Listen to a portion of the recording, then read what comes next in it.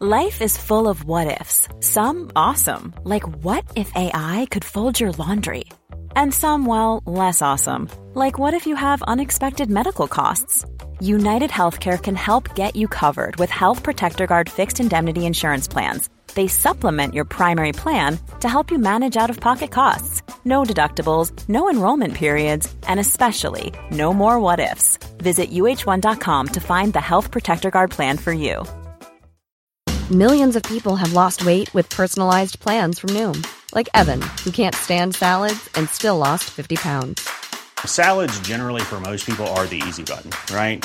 For me, that wasn't an option. I never really was a salad guy. That's just not who I am.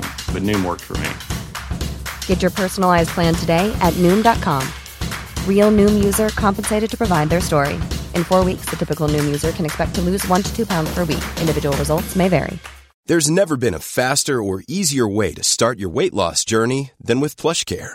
PlushCare accepts most insurance plans and gives you online access to board-certified physicians who can prescribe FDA-approved weight loss medications like Wegovy and Zepbound for those who qualify. Take charge of your health and speak with a board-certified physician about a weight loss plan that's right for you. Get started today at plushcare.com/weight loss. That's plushcare.com/weight loss. plushcare.com/weight loss.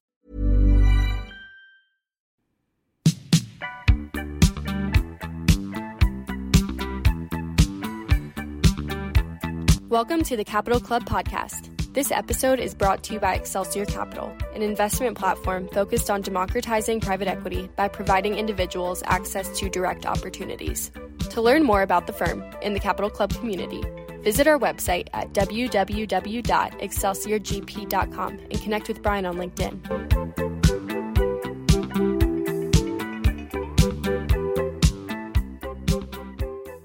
Hello and welcome back to the Capital Club podcast. I'm here with Doug Gray. Doug, thanks so much for joining us. My pleasure. Good morning.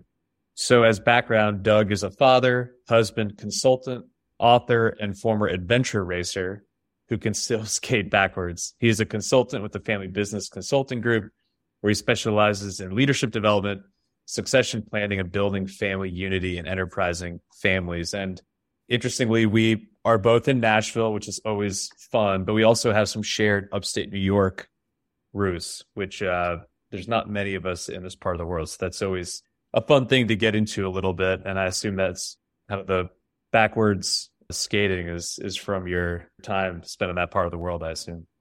It is. Now I don't even own skates. I'm a little embarrassed. Yeah, it's a young man's game, in my opinion, but a lot of fun. So let's get into background. I want to talk about the Family Business Consulting Group, but from upstate New York to Nashville, how'd you get here and how'd you get involved with the work that you do? Sure. The short answer is leadership development. I've always focused on helping people grow into their potentials. And that meant a bunch of different careers. So I finished my schooling in Minnesota and worked for Outward Bound for about a decade seasonally in a whole bunch of different locations, mostly in the U.S. And then taught at prep schools for about 10 years and thought that was going to be a career I'd stay in for a long time. It was instructive. I was able to better understand the fact that kids away from their parents in boarding schools are much easier to deal with than kids at day schools with their parents occasionally intruding. Also, it gained insights into wealthy families and some of their concerns. But those two examples of leadership development led to a whole bunch of moves. So I met my wife in New Hampshire. We moved to Minnesota and then Maryland, and then raised kids there. So we spent 10 years in DC and then 10 in Charlotte and then 8 now in Nashville. She's pulling me south, Brian. You feeling the trend there? I'm familiar with that fact pattern.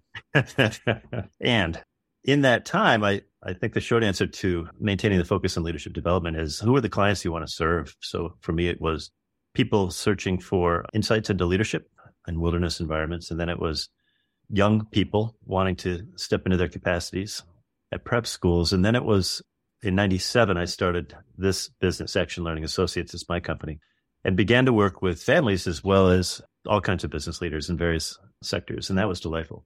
And as I matured, my confidence matured and grew into more and more complex systems over time, as you might expect. So for a while, I worked at the University of Maryland in College Park and co-ran a leadership development institute there for about 8 years. That was instructive, and realized that there's a lot more to this complexity of business leadership broadly.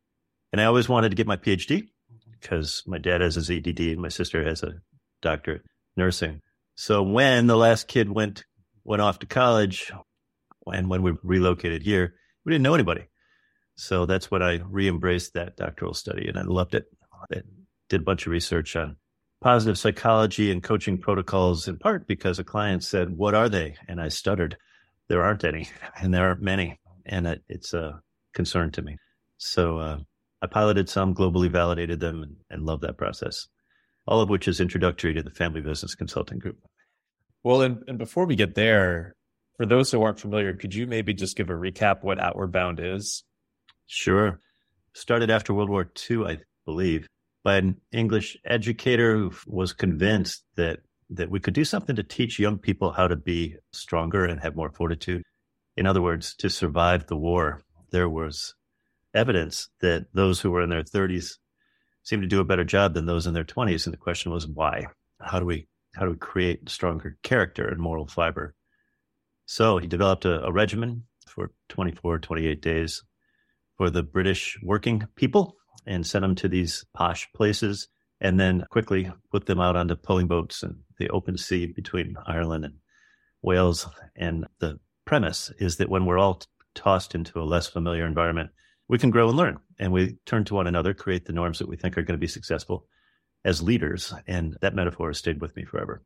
Yeah, I mean, it's such a layup question to ask, but obviously that what you just stated must really strongly inform the work you do around business leadership. Yeah, we still create team charters often, or norms or family guidelines. We determine or review them at the start of a call that could be difficult, like by 3:00 later today. And I'll review those guidelines as a reference so that we all determine how we want to play together. That's the wrong verb. How we want to work together. Yeah, that's an incredible organization. I definitely encourage people to check it out. They do great work, especially for youth leadership opportunities, especially. And then this teacher component, I know we talked about this when we met over lunch. I went to an all-boys private military school in upstate New York. My brother is an administrator at a school in Vail, Colorado. My wife teaches as an administrator here at an all-girls private school. So I'm tangentially involved with the private school landscape. But your comment about working with affluent families is really striking to me, because when you're talking about those type of institutions, you really are working with, for the most part, a population that can be very high profile, can be very high touch, has certain assumptions on things. What did you enjoy about teaching? What did you take away from it? And why did you ultimately, move on to a different profession? Boy, flashback time, huh? One of the things I enjoyed was their openness and desire to learn, especially away from their family of origin or their family system. Boarding schools can be transformative. You went to a day school, and that can also be. But I found them to be profoundly transformative. The old notion that only a kid who needs to be fixed gets sent to a prep school is silly, and not my experience. There were marvelous people from all over the world who were supported by some benefactor, typically their parents, but could be an in-law, grandparent, or aunt, uncle, who believed in their potential to be a greater person. What a lofty notion, right? It's not like attaboys. You go get them. Here's the financial support, and we love you, and we want you to excel. So go. Embrace everything. That's a great message. Yeah, it is. It can be transformative, and I agree with you. I think in certain parts of the world, especially, there's a stigma associated with it, but they're incredible institutions, and for the right child, student, unbelievable opportunity. So the Family Business Consulting Group, could you give us kind of the background on the institution, the mandate, the mission statement, and the work that you do there? Sure, happy to. It's the premier family consulting group in the world. So it's been around longer than any others, about 25 years. We're prolific. We write a lot of books. As a group, we've written 50, I think, and there's hundreds of articles on the website. So any listeners who would want a resource could go to www.thefbcg.com, which is hard to say, the Family Business Consulting Group. there's not only articles, there's webinars, and there's about 30, mostly PhDs or consultants throughout North America. We share a lot of content, but we also, what I love the most is there's this element of humility and humor.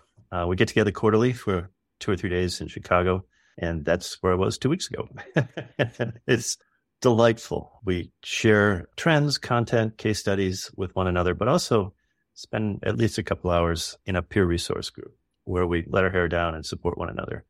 It's a tough field. There's exhaustion. We're dealing with the emotional challenges sometimes of really complex systems that have been perpetuated for decades. And sometimes people don't know how to support one another. So the FBCG is tremendous for that. We're all collaborating. We team on, I guess, about 60% of our engagements. And it might be that I'll work with somebody at this phase of a family system or concurrently for various reasons. And we're experts. So it's also a delightful resource. We've got a back-end system with all kinds of documents that we can reference should we need them. But I can call anybody at any time. So if I'm stressed or overwhelmed, I know that one of the authors in our field, one of the premier people, is going to take my call and help me instantly. That's incredibly valuable.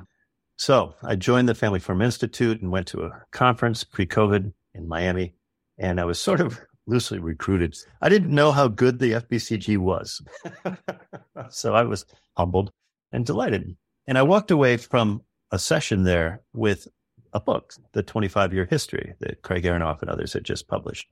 So I read it on the plane on the way back, and I told my wife, these guys are impressive. They're pretty legit. And as an onboarding tactic, that history is tremendous. It was insightful, instructive in countless ways. And it made me realize that I'm at a phase of my life where I wanted to team with others in that way to serve our clients. So it's been really good. Great people. Yeah. So do you have a typical engagement, or do you have a specific niche within the broader organization that you focus on? I do. And as you might not be surprised, it's leadership development. And I like working with next-gen leaders. To be clear, that could be somebody who's in their 20s or in their 50s if the owners have not yet determined that Brian's going to take over the firm at whatever point. That can be paralyzing for people. So often what they need is an external assessment. This morning I was working on a report, for instance, of G3 family that's, I think, got 50 or 60 properties, mostly commercial, but real estate and some are ag properties. That's their core business, but they've got so many entities and about 30 people involved now that they create LLCs with the initials of those people. And they want to know, well, what does the G3 really want? They've created a family council. They've got now 3 independent board members, so they're maturing in the right directions. So I was asked to interview all the G3s, collect the data, share the data in collective and then more detailed ways so that they can have a game plan or a roadmap to develop some of those good people. That's delightful stuff. I love doing it. It's critical to have an external person do that work, and it's too often ignored. We talk about succession, we talked about continuity, but we don't often have structures to make it happen. I love doing that. So how do you typically get involved? Do you get a phone call from a family member, a non-family member who's an executive within the family business? I mean, what's the typical pathway for you to get kind of connected with the family itself? Yeah, it's almost always referral based. We've got an amazing pipeline. I'm told there's, don't quote me on this, but some 20,000 people on our mailing list. We've got a list of potential board members that's about 2,000 vetted people. We've got people who help with that selection process. And then to your point, if anybody says, can you work with our family business? We've got a team that looks at the consultants and asks, well, who might be best for this engagement and why? They'll vet through the family, a series of interviews, 2 questions. What are the themes you're looking for? What's the expertise that you're looking for? And then what are the skills that consultant needs to bring to the table? And they'll recommend that consultant and introduce them to that family system in a call. After that, if it makes sense, I'll pitch whatever services seem appropriate at that time for that engagement. And it's tremendously successful. They've already bought in. They haven't paid anything for that until they want to work with us, and then we'll charge a small fee. But the point is, it's a matching process. It's tremendously successful. It's pre-qualifying your buyers, and it's making sure that you've got the best expert North America to work with them. So I like your comment earlier about the definition of a next gen, because when I got involved in the family office world 15 years ago, next gens were considered, 35 to 45, maybe 40 and under. That definition has steadily crept up as this baby boomer generation has continued to live longer than I think a lot of people thought and stay engaged longer than many people thought. And now this definition of next gen is really very broad. What are you seeing trend-wise within the families you're working with? Because as I've mentioned on the show a lot recently, even though we've talked about this transition happening and it's been foretold, I think it actually kind of is taking place now in practice.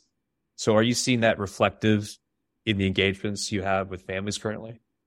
Absolutely. And I'll give you a couple examples. One is a recent talk I gave at, First National Bank of Omaha? They're the largest privately owned bank in the country. So I went to Omaha. They had a special event for their clients. And as you probably know from most private events like that, they try to do it right and take care of the people. And so I was the meat and potatoes guy for an hour and a half and gave them all kinds of resources and examples of innovation in family businesses. The fact is, most are paper-based and digital is on the horizon, but they really don't know how to migrate toward that. Most are looking at security issues and aren't aware of the risks that they may or may not be exposed to. Most have no idea that cybersecurity insurance has increased, 700% in the last 12 months. Don't quote me on that, but that's the scale. It's vast. And most are sitting on the fear that you probably have addressed with many of your clients or conversations. We're looking at the biggest transfer of wealth. Some say 74 million, trillion, must be trillion now. And what I see are two patterns. The older gen is looking at their assets and they're saying, boy, I really wish I knew if my children or successors have the capacity to take on these responsibilities. I wish I knew. That's why they can't sleep at night. And the younger generation is saying, what does it take? How do I prove my capacity to the owners, whether it's one or four owners? It doesn't matter. It's very hard. So the trend toward innovation is one example. The second example is an assessment that is phenomenal that I recently co-created. It's called Assess Next Gen. It's a 360 leadership assessment. And there's information at that website, assessnextgen.com. And I created it with a colleague from the FBCG, Kent Rhodes, who was at Pepperdine. He's brilliant. He's been in the firm for 17 years. I've only been in 3. So I think he added maturity or something and credibility. But we had found that family business leaders in particular don't have multi-rater 360 assessment data. They don't have that feedback. So we customized a process that's twofold: digital, quantitative. To what extent is Brian this or that? It's all behavioral stuff. And there's 50 questions. They reflect the 5 systems that exist in all family business: the family system, the business system, the ownership system. The individual's capacity to fit, whether they're 50 or 30, is the biggest question. That's what Iowa psychology is all about, industrial organizational psychology. And that's where the conflict happens. And the 5th system is the learning system. To what extent is a family willing to learn and grow and evolve? Those that are more receptive to this assessment process. So those are the 5 systems. And then there's a qualitative piece that happens as well. But maybe I should add, the other thing that's unique about this assessment is we ask the owners for their feedback, and then the managers, then the direct reports, peers, family, and boards. In other words, there's 7 different rater groups, and then the self. So that when the individual score is contrasted with all those 6 other groups, we get a really detailed 28-page report that itemizes the work that leader needs to do ahead. This is unheard of in the world of behavioral psychology. This is unheard of in the world of family businesses. So it's taken off. It's delightful. We haven't advertised at all, but a lot of our colleagues in the firm are using it. And there's 2 versions. So one's for family members, and as you know, the bigger set is non-family members. So the 2 different versions that have been validated. Part of my background is psychometrics, and I'm impressed by the results that we're getting already. For instance, tomorrow I'll travel to Dallas and work with a G1 owner who's got 1 son in the business and then 7 others, and he doesn't want to lose them. He's 72 years old. He doesn't want to lose any of these people. So he asked, Doug, could you possibly do these assessments and these interviews with all 8 of my people on my leadership team? I said, absolutely. He said, that'd be worth $1 million. I said, great. charge a fraction of that. And let's keep going. For him, it is worth $1 million because he represents that older group that can't sleep. Long answer, but 2 things: innovation and assessing next-gen leaders. Does the current market environment have you reevaluating your investment strategy? There may be alternative opportunities you have yet to consider to safeguard your portfolio. We've created an exclusive guide for Capital Club listeners featuring the top alternative investments to consider when strategizing for inflation. Download it today at excelsiorgp.com/download to learn how you can protect your portfolio, diversify your assets, and take advantage of tax benefits in today's market. That's excelsiorgp.com/download. No, I mean, I think that's instructive. And the conversation I have with most of the families that I engage with that are trying to struggle through this transition. So what's best practice if a family business is engaged with you and they're undergoing this assessment? I assume that, and you've written about this, but the quality of the data and the metrics that you receive will be the throughput in terms of the data analysis that you get on the other end, correct? It is, and it's half of it. So half of it is the scores, 1 to 5 or 1 to 10. But the other half is interviews. So I'll reach out to all the people in that rater group. If Brian submitted 20 people to rate Brian, then I'd send an email invitation to 15 or 30-minute calendars invites for Doug to ask them 3 questions. What should Brian start doing, stop doing, and continue doing? Behavioral questions, well vetted, used by a lot of us in business psychology. And collect all that data, put it together, and provide you with multi-pages of themes. So if 2 more people say the same thing, I'm assuming it's representative of something broader that Brian ought to consider. That's hugely valuable. So what the net result is, people get customized feedback that they've probably never received in their careers. Families are good at being indirect, which can lead to all kinds of passive avoidant behavior. Did I tell you I used to ref hockey games? You do have that vibe about you. I'm not going to lie. I would consider you an authority figure on the ice for sure. Even without skates. All right. Exactly. So you do this comprehensive analysis, this assessment, and then who gets this is always kind of interesting to me. Our family went through this recently. We didn't have a family business any longer, but our family office. How do you present the research and your findings and the assessment? Does everybody get a chance to look at it? There's only one point of contact. Is that part of the negotiation on the front end? It's a perfect question, Brian, and I'm glad you've had that experience, and I hope it wasn't negative. Here's the bottom line. There are no protocols for 360s. Psychologists use them in various ways. I won't name the firm, but I've got examples of a huge human capital firm that would provide 360 assessments to someone, say, in their 20s or 30s. And they believed that it was the HR department or the company's property. That assessment would then be pulled up by HR when somebody's in their 50s and looking at a senior VP position, and sometimes was used inappropriately. So it's a little bit like poking a beehive or poking a bear. It can be used horribly. It can be unethical. And I hope that was not your experience. The short answer is that we make sure, because Kent and I have been doing this for a long time, we make sure that the detailed feedback goes directly into the hands of the leader. It's theirs. It's confidential, and it's theirs. I was in Virginia a few weeks ago with a G1 owner who said, well, I want to know my son's feedback.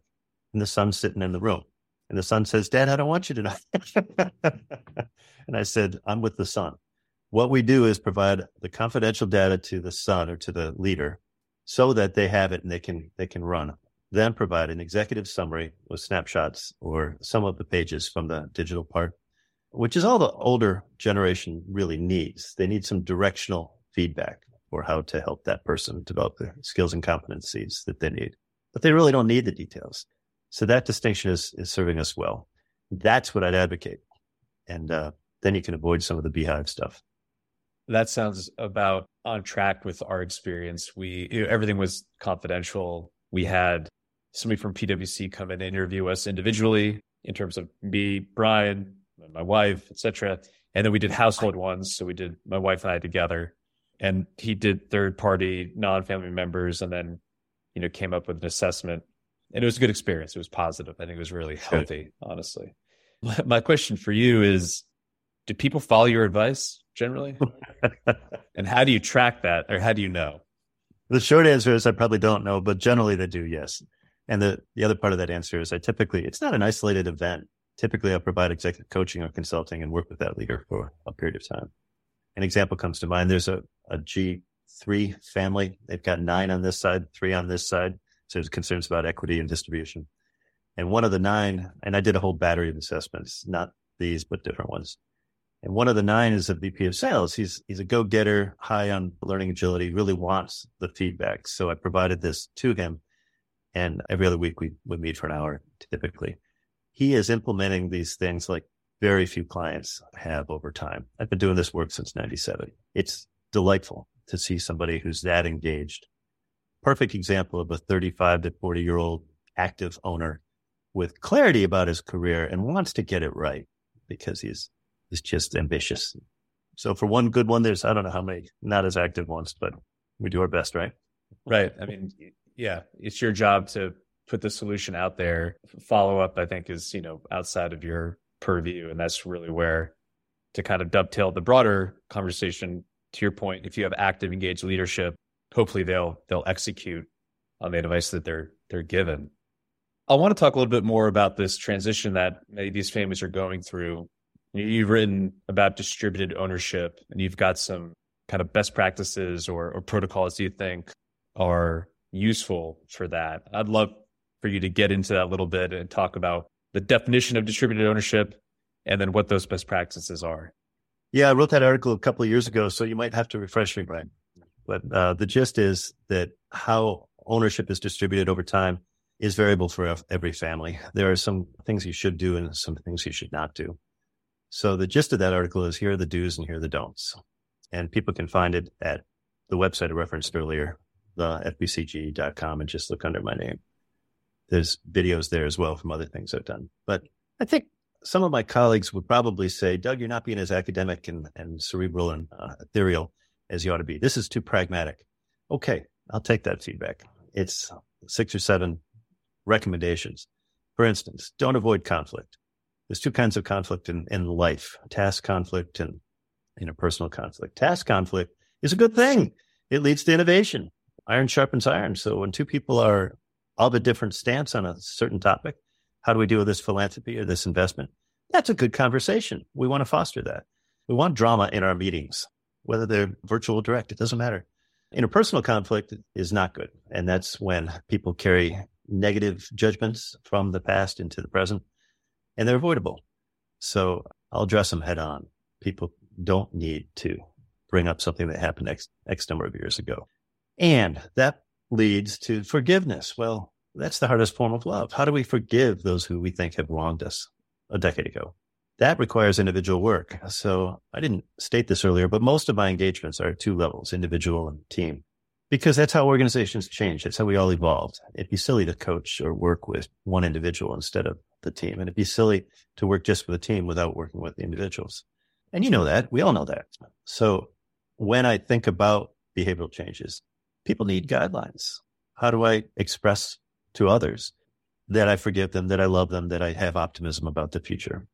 That was kind of a rhetorical question, but you're probably looking at that article. Are there any of those points that you had a question about? I mean, the one in particular I love is, this concept of eliminating triangulation from ownership discussions, because, these family dynamics can be very powerful and from an outside third party confusing. I mean, I know when the PwC consultant came in for ours, he was doing his initial assessment and just wanted to get kind of a lay of the world that we are in as a family.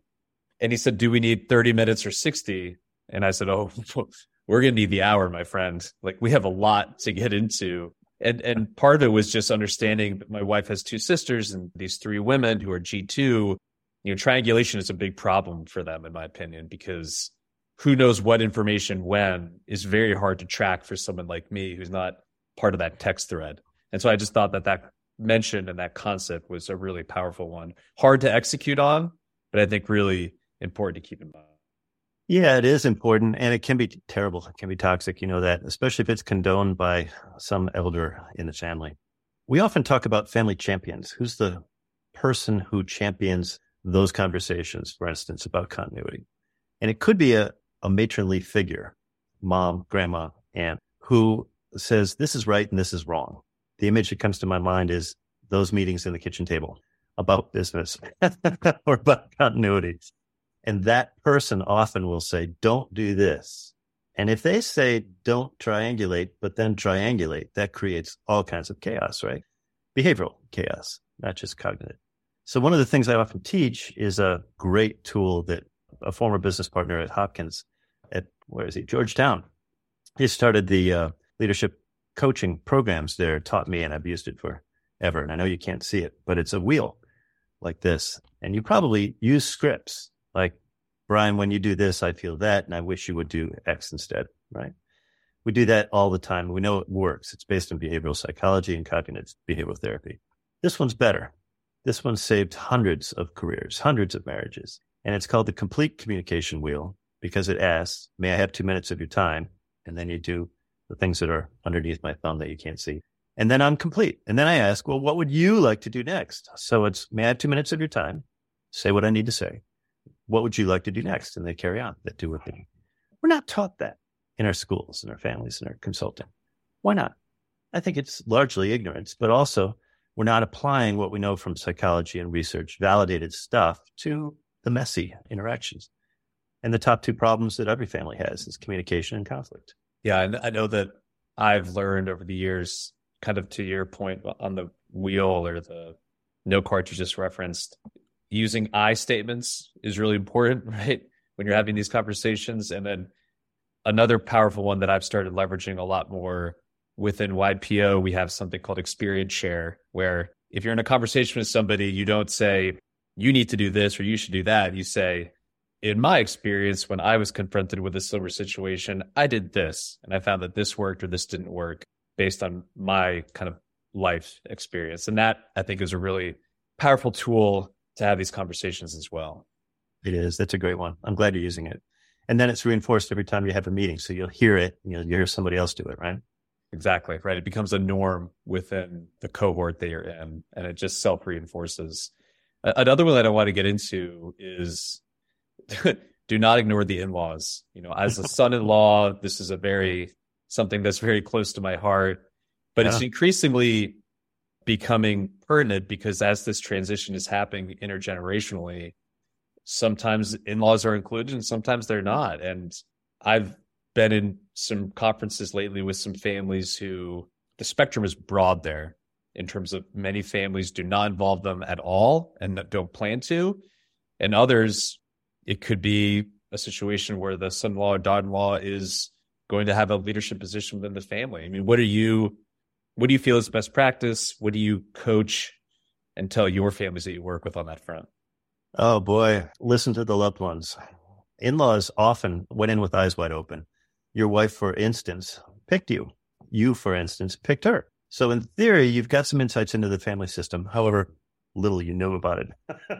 Back in the early courtship days, I guess. But those insights are instructive and often really important, directionally important. As we all mature, we take on new skills and competencies. It could be that a non-family member, a married-in leader, is more capable than anybody else at serving in the family office. Thank goodness they're more capable, because we need somebody who with the skills to step into that capacity. And the numerical fact is, that 3 triangle or Venn diagram with 3 circles that's commonly used, family, business, and owners. Well, numerically, the family circle ought to be about this big, right? The business ought to be that much bigger. And the ownership is however sized it is, but it's pretty small as well. Why don't we focus more on the business side? In other words, how do we school up those who are not family members to be tremendous leaders? Numerically, we ought to, right? It's statistically improbable that the family is going to continue unless they do that.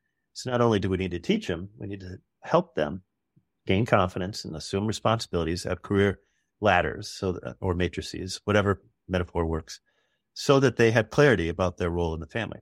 If you were to go to a family business meeting or a family council meeting or family office and not say your word, you bite your tongue the whole time, in my experience, you're doing a disservice to the growth of the family and their capacity to have good task conflict and make smart investments. Yeah, I agree. And this is really, I think, a situation where definitions can get in the way of just common sense. And these people are accretive to the organization. they should be included. Just common sense. Does that really exist? It depends on the family. It blows my mind sometimes talking with these very affluent, intelligent, powerful families that they just have trouble doing the very basic things, it seems like. There's a role here for us as consultants or as married ends, and that's to speak truth to power with love. We can model that forgiveness. We can model that love. We can model that support, whatever the right words are, in ways that no one else can. That's your contribution, by the way, to that family system. Well, I appreciate that. And you're doing the good work. And it's interesting because I do feel like increasingly these families, and especially these older first gen, it's like my father-in-law, who 10 years ago, I think they would have been, or a generation ago, much more unwilling to have a third party consultant come in and see the dirty laundry. But I've been advocating for a long time that every family should have kind of a business consultant on retainer, a therapist on retainer. And it's striking to me that people are willing to pay these exorbitant fees for estate planning, for investments, but then doing the actual hard work on the family itself always gets put to the back burner seemingly. So I'm glad that conversation is changing, that dynamic is shifting. The other point of that example is there's more of a team approach to the family system, as there needs to be. We raise our family with teams. We have teams of advisors and medical advisors and financial advisors who support our nuclear family, right? Well, we need to do the same. We always partner with attorneys and accountants and ask who's on your team, who's not on your team, who do you need to have on your team? Do you need some names or references? Yeah, teams win, individuals fail. I agree. Well, Doug, this has been tremendous. I'm glad that we could get this on the books, especially considering you're in my backyard. For my listeners, I hope you've enjoyed this conversation. Please leave a rating and a review and let us know your favorite part of this discussion with Doug. And Doug, if folks are interested in connecting with you, learning more about the leadership assessment work that you're doing or the Family Business Consulting Group, what's the best way for them to get in touch? Well, I referenced it earlier, but the FBCG.com is the Family Business Consulting Group.com, not the First Baptist Church of Georgia. And it's meant to be a joke. And the other website is assessnextgen.com. And you can find me on LinkedIn. I'm not always responsive there, but the best way is to use those two websites. Happy to be a resource. And our team is geographically dispersed. So if any of your folks have a specific need or specialty that they want some experts in, I'd encourage you to just reach out to the firm. Yeah, I definitely want to urge people to go check out the website. They have incredible content. They're always producing some really good stuff, both blogs, research papers, interviews, Zooms, webinars, anything you can imagine. It's an incredible resource. And Doug, a question that I ask folks to come on the show as we wind down here, is there a daily practice that you have that helps bring peace to your life? Several. I never take calls before 9 a.m. because I've learned. I spend the morning typically with uplifting reading and sit in the sunroom, talk with my wife, play with the dog, and physical activity every day, learning every night. You can tell from my backdrop, I've got a book problem. There's lots of books in the backdrop. Yeah. Those are daily practices. I've got lists on my door that reflect the fact that, like any former athlete, I'm pretty structured, so I'm goal-oriented. And I have shared those for decades with our kids who are now 26 and 27. And they'll come by and they'll say, good month this year, huh? What happened this month? They'll see the P&L. They'll see my passionate action goals, the things that are important to me on a monthly basis. And I think that is the structure that I'll probably always keep. I love it. Thank you for sharing that with me. And thank you for the time and the conversation. I look forward to staying in touch and keep doing the good work out there. You too, Brian, and all your listeners. Keep it up. Thank you for joining us for today's episode of The Capital Club. If you enjoyed what you heard in this episode, please like, rate, or leave us a review, and stay tuned for our next episode coming soon.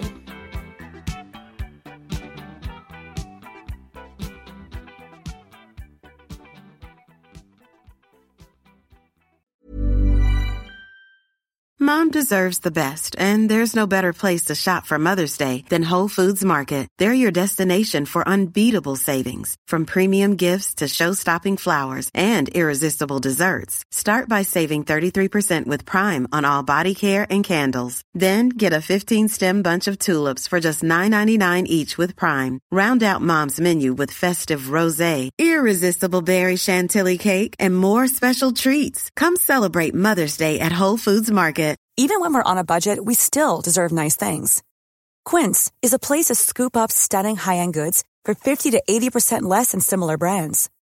They have buttery soft cashmere sweaters starting at $50, luxurious Italian leather bags, and so much more. Plus, Quince only works with factories that use safe, ethical, and responsible manufacturing. Get the high-end goods you'll love without the high price tag with Quince. Go to quince.com/style for free shipping and 365-day returns. Mom deserves the best, and there's no better place to shop for Mother's Day than Whole Foods Market. They're your destination for unbeatable savings, from premium gifts to show-stopping flowers and irresistible desserts. Start by saving 33% with Prime on all body care and candles. Then get a 15-stem bunch of tulips for just $9.99 each with Prime. Round out Mom's menu with festive rosé, irresistible berry chantilly cake, and more special treats. Come celebrate Mother's Day at Whole Foods Market.